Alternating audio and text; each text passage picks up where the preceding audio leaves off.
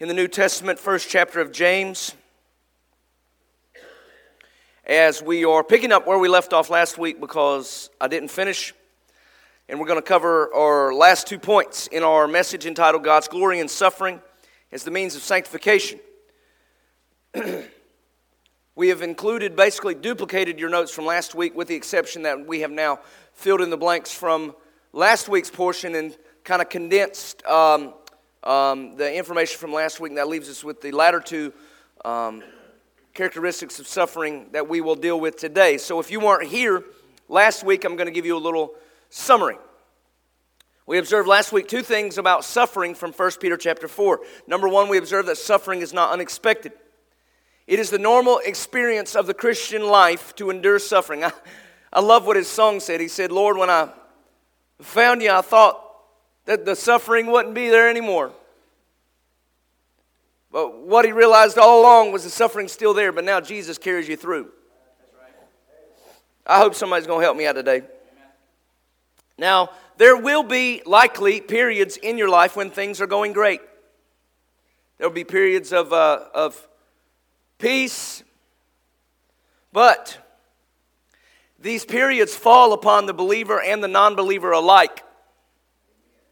Periods of peacefulness are not indications that you're living right with God, which is what the prosperity gospel will lead you to believe, that if you live right with God, things are going to go your way. You're going to get what you want.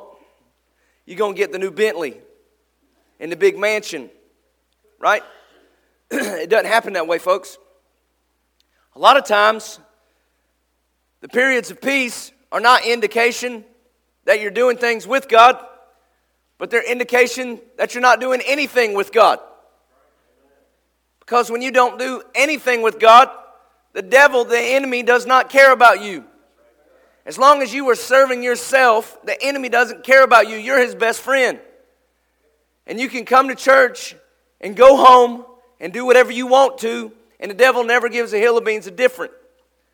Because you're not doing anything for the Lord. You're not making disciples. You're not witnessing for God.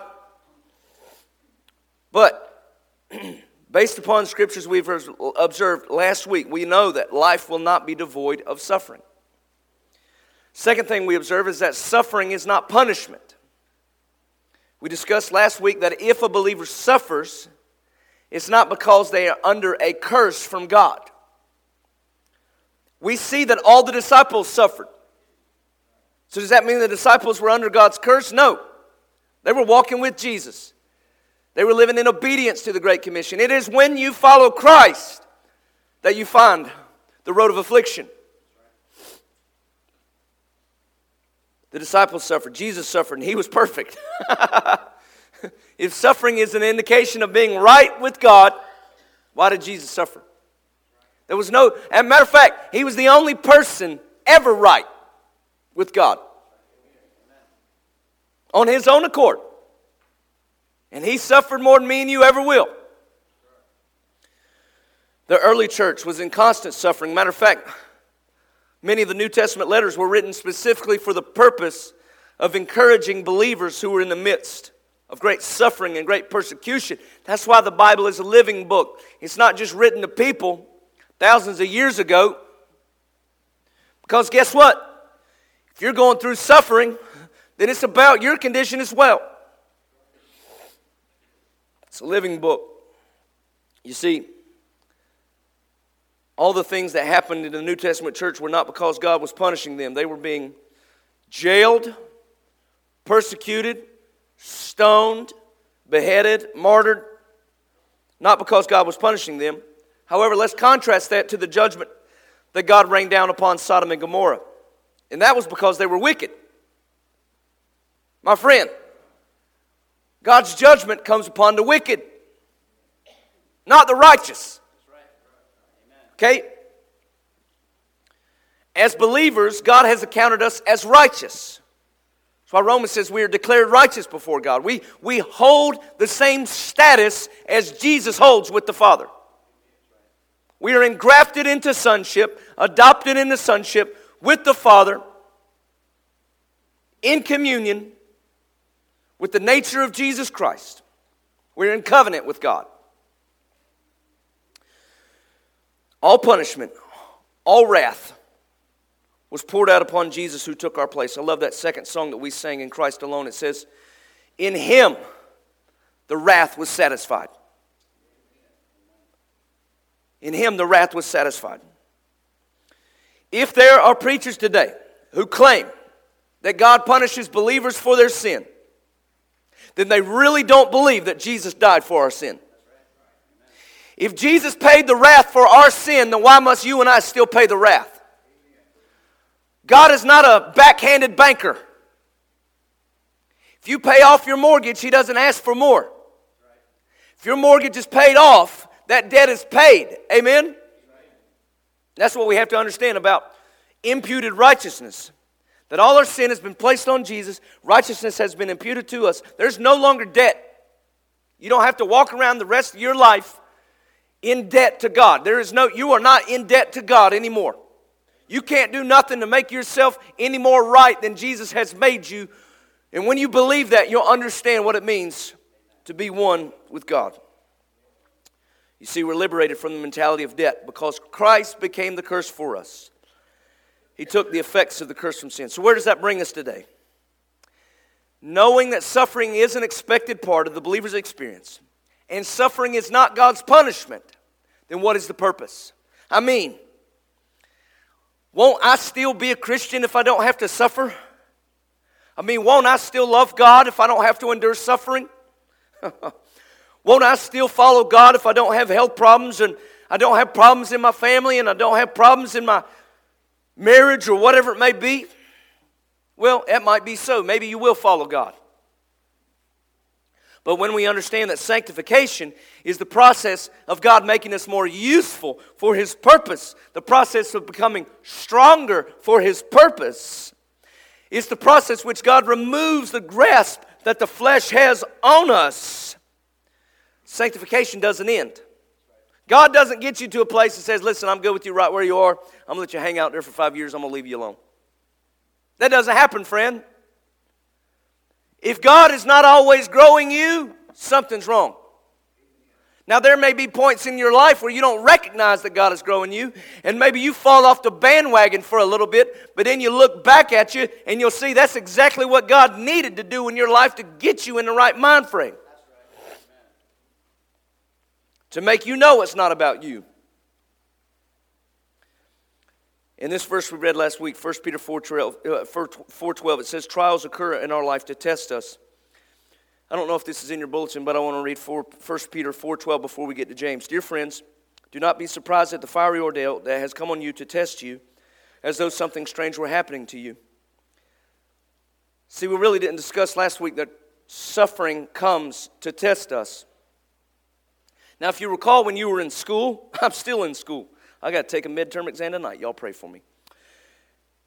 When you were in school, a test was given to see if you could pass. You didn't know if you could pass, and the teacher didn't know if you could pass. That's why the test comes.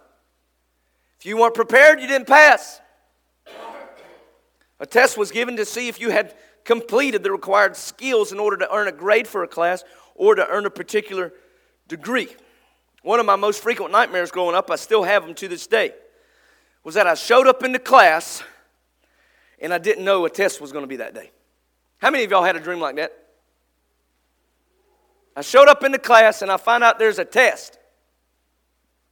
Some people said they had dreams about going to school and they realized they were naked. This is worse. In my mind, at least. I don't know. Somehow I'm scared that I'm going to show up. I even have dreams that I show up to some speaking event and that I didn't know I was supposed to preach that day. And I'm shocked.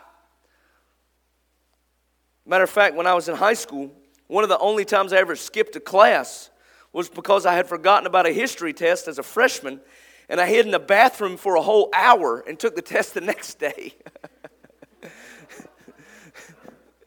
This is how much I feared tests. Because if I wasn't prepared, I was scared. But fortunately for our purposes today, this is not what the Bible is talking about when it says that we are tested in trials. So that's why our scripture for today from James chapter 1 brings a lot of clarity to the purpose of struggle and suffering as a test. If you're in James chapter 1, say word. I'm going to read verses 2 through 4. My brethren, count it all joy when you fall into various trials, knowing that the testing of your faith produces patience. But let patience have its perfect work, that you may be perfect and complete, lacking nothing. Let me read 2 and 3 again. My brethren, count it all joy when you fall into various trials, knowing that the testing of your faith produces patience. May God bless the reading of His Word. Here's what we're going to learn about suffering from the book of James. If you're taking notes with us today, your bulletin is provided. Number 1, testing is not measurement. Testing is not measurement. God is not measuring you to see if you're good enough. Okay? Some people think God is going to put you through a test to find out if you really have what it takes to get into heaven. God is going to put you through the test to find out if you really have enough faith to prove that you're a Christian. That's not the kind of test God's talking about. God's not a professor. He is a rescuer. And a rescuer doesn't save someone because they have what it takes. He saves someone because they don't have what it takes. When you have to take you see someone out there and they can't swim, you don't say, well, this is a test. I'm going to see if you pass or not. No, a rescuer jumps in there and rescues somebody because they don't have what it takes. God is not trying to determine if we're good enough in the test. Rather, in the test, He produces what is good in us. I got to say that again. God is not trying to determine if we are good enough. Rather, in the test, He is producing what is good in us. He's sanctifying us. This particular word, testing, is used only one other time in the New Testament. And in that case, it is translated as proving. 1 Peter 1:6 says this, in this greatly rejoice, though now for a little while that you have had to suffer grief in various kinds of trials. These have come so that the proven genuineness of your faith, of greater worth than gold, which perishes even though refined by fire, may result in praise, glory, and honor when Jesus Christ is revealed. If you want to write that down, 1 Peter 1:6 is where the word used in James is also used. 1 Peter 1:6 is translated as proven, where the trial comes so that the proven genuineness of your faith results. So that word is translated testing, is also translated proven. So what can we deduce from this? The word prove means to demonstrate the existence of something with evidence. So here's the deal, my friend. In the midst of the trial and in the midst of the suffering, God is proving to you that He is worthy. We are not proving to God that we are worthy. He is proving to us that He is worthy. It is the approved faith, the faith that shows the evidence of God's sufficiency, that God takes us through the trial and the suffering. So it is in the midst of the trial that God is proving to you how genuine He is. It's building up your ability to endure the hard times. It is producing endurance. It is proving something within you. It is testing, creating. Why does a runner need to build up endurance? The only reason is so they can run longer.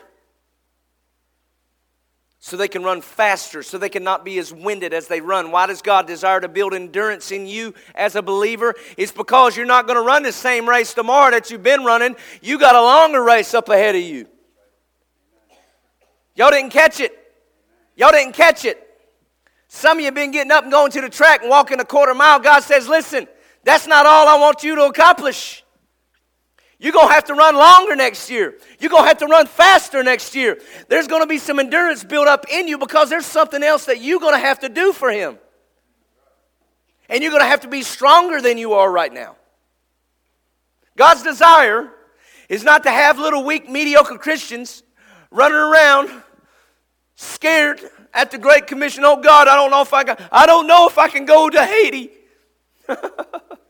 I might get sick. Hey, about 70% of the church is sick right here. You're going to get sick if you stay in Concord. I just don't know if I can leave my family and my puppy dog for that long. Your puppy dog will be all right. It eats food that tastes like cardboard. It'll be all right. You understand your dog eats the same thing every day its whole life? It'll be all right. It'll be the happiest when you get home, truthfully. We're not just here to enjoy the ride.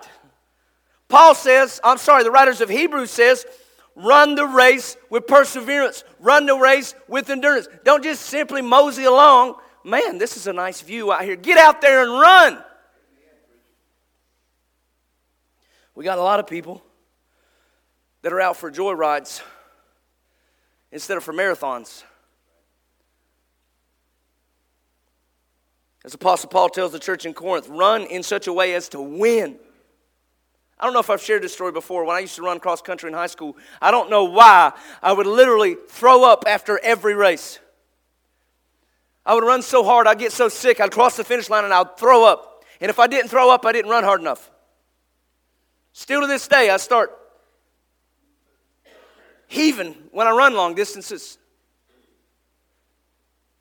But if you're not out there to win, don't run.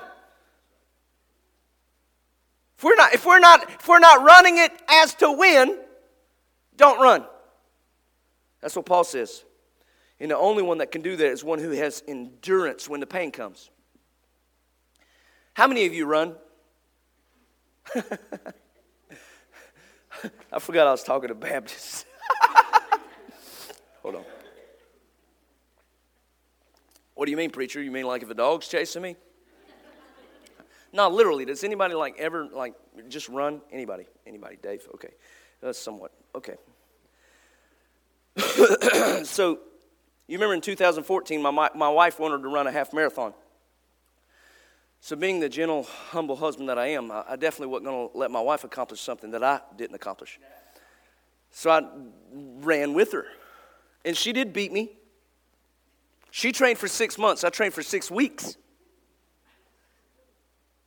She beat me. But I can remember, we were running 13 miles, and I can remember, mile 7 or 8. I thought I was going to die. And Jennifer Wilkin-Nelson's husband was running with me. And I was breathing so hard. He said, man, are you going to make it? I was like, I hope so.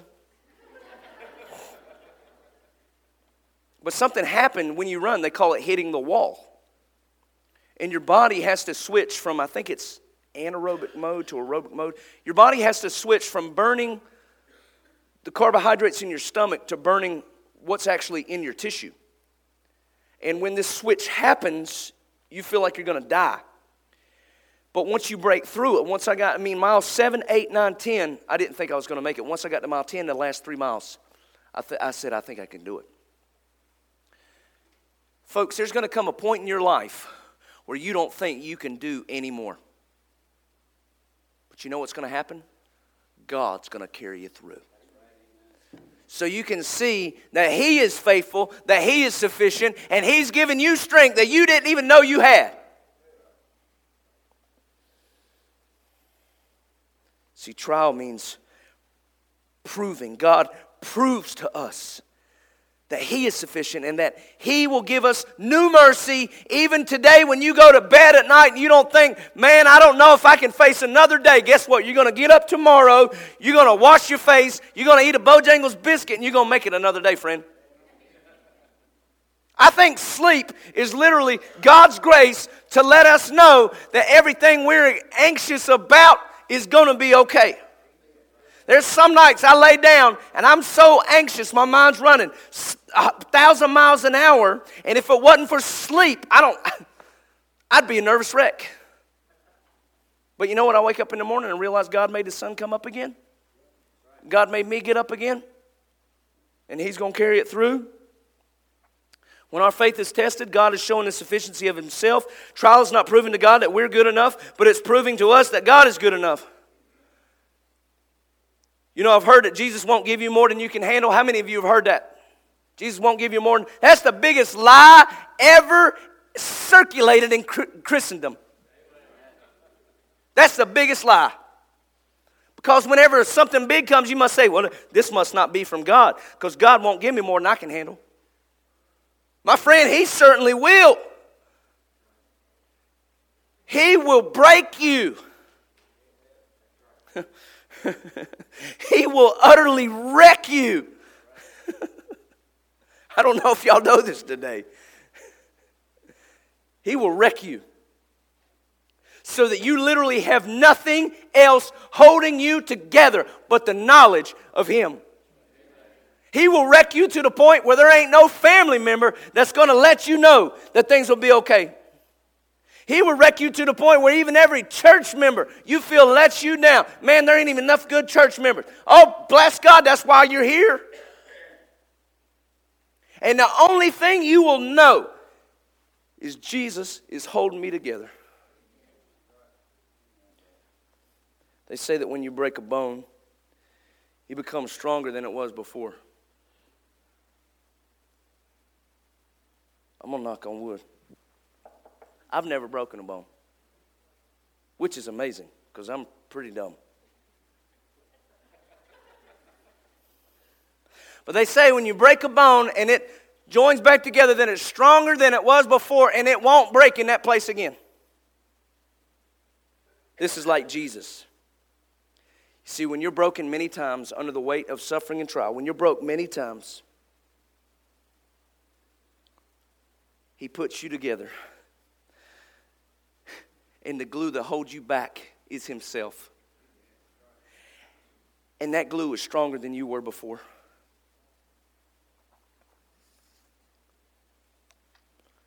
Jesus is always stronger. And let me tell you something else. God uses not only our pain and our suffering. This is going to blow your mind today. God uses even your sin for His purpose in your sanctification. What do I mean by that? God even uses your own sin to teach us about His grace and His mercy and His sufficiency. Because let me tell you what, since you became a Christian, you've still sinned. And the fact that God has not lifted His hand of favor off of you and crushed you under the weight of His judgment is evidence that He is calling you His child, and He still has a plan for you. And you can look back in your life when you have failed, when you have sinned, when you have messed up, and you can see that God has even used your mess ups to humble you, to sanctify you, to cleanse you. Isn't that amazing? God uses the dirtiest thing about us to teach us about His own character, His grace and His mercy, His patience, and the inability of our flesh to provide peace. I don't know about you, friends, but when I've met Christians who were what I call really big sinners, it seems like they understand more of God's grace than people who think they were small sinners. Have you ever seen this was true? People that are really, I'm talking about people that got let out of jail because they murdered some people. They got locked up on drug charges. Man, they're crazy about the grace of God because they've like, man, I've completely blown it and God loves me. And then you have someone that, they went to Sunday school all their life and they've served in vacation Bible school and all these things. And they're like, well, Jesus forgave me of my little sin. Let me tell you, here's the deal. There's no little sin. There's no little sin before God. Every sin before God is transgression against the almighty, holy one of the universe. There's no little sin.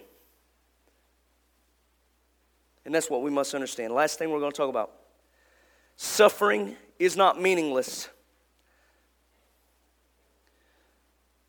Suffering is not meaningless. I want to read verse 4 from the book of James again. It says, "Let endurance have its perfect result, so that you may be perfect and complete, lacking in nothing. What does this mean? This means that endurance is allowing your character to be developed. Endurance is keeping you in the process of sanctification. And therefore, the result of endurance is that you are perfected and completed. And I can look at a bunch of you today and know God's still got a long way to go, amen? I get up and look in the mirror, I say, man, God, you got work to do today. Because I got a long way to go. But praise God, His arm is not too short that it can save. It can save to the uttermost. It can save the worst sinner. It can save preachers. It can even save politicians. Though it doesn't happen as frequently as we like. Your suffering has meaning. One day you will be perfect, but that day is not here yet. Until then, sanctification continues. Sanctification is the process of becoming more Christ-like. Christ was a man of sorrows, acquainted with grief, and God is molding you into that image where you're a person of sorrows, acquainted with grief. So do not despise the endurance that God is bringing about within you. Do not despise God when the pain comes in your life. Because it's that very pain which becomes the chisel that chips away at the fallen flesh. The marble statue cannot despise the chisel because it has to be the chisel that takes away all the unnecessary pieces. The vine cannot despise the pruning shears because it is the pruning shears which take off the unnecessary so that more fruit comes. What is sanctification doing? It's taking off the unnecessary so more fruit comes in your life. 2 Corinthians 4:17, Paul says our light and momentary troubles are achieving for us an eternal glory that far outweighs them all. This means that in the span of eternity, all our troubles are light and momentary. Now, God is not making light of your troubles, but Paul is saying, listen, guys, in the span of eternity, your troubles only last but a moment. Your troubles only last for a moment, but joy comes in the morning because they're developing in us a weight of glory that outweighs all the troubles that we're going through. And the character that God is developing within us will be that refined character so that when we're presented to Jesus Christ, we're presented as a spotless bride without blemish. God is sanctifying His holy church. He is sanctifying His bride. He's called His bride out of the world. He's justified His bride, and now He's sanctifying His bride. The problem in today's culture, people want justification without sanctification. That's good. It's not in my notes. Pastor Dave, write that down so I'll remember it. There's no easy way. There's no easy path. The only road to glory is the path of Christ's sufferings. A friend shared a quote from Spurgeon with me this week. He says, Spurgeon said, the Lord's mercy often rides to the door of our heart upon the black horse of affliction. That means some of the most powerful times in your life when God shows up and speaks to your heart are during those seasons of affliction.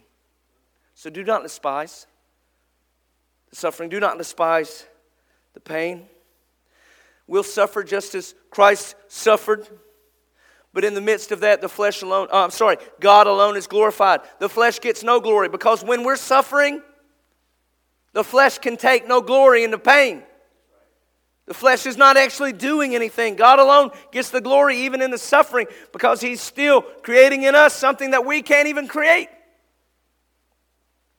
That's why Paul says in Romans 5:3, but we rejoice in our sufferings, knowing that suffering produces endurance. My friend, do you hear that? Do you have that? Do you have that attitude today?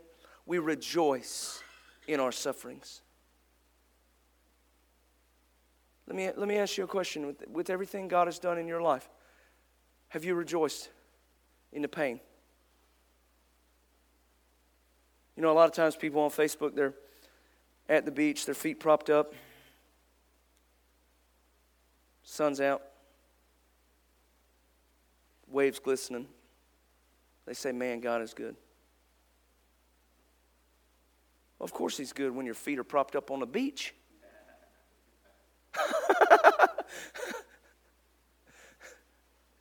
But is he good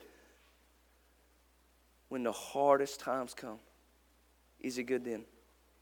Can we rejoice? So my friend, suffering is creating in us something that we can't create. So let us rejoice. Let us take heart. Do not lose heart, but take heart. Consider it all joy when we face trials of many kind. Don't let the devil rob your trial of its joy. Because God is working in you. He is working through you, and He is working on you so that you will be a perfect and a complete person in Jesus Christ.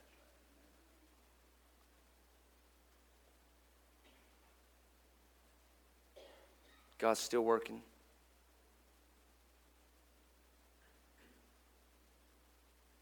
I hope what can be changed through this past several weeks is our attitude about pain and suffering. I've even heard today some brothers who were witnessing to co-workers because their friends were going through some tragedy, and they said, why would God allow this to happen? Why would God do this? The reason people get angry with God is because they don't have an answer.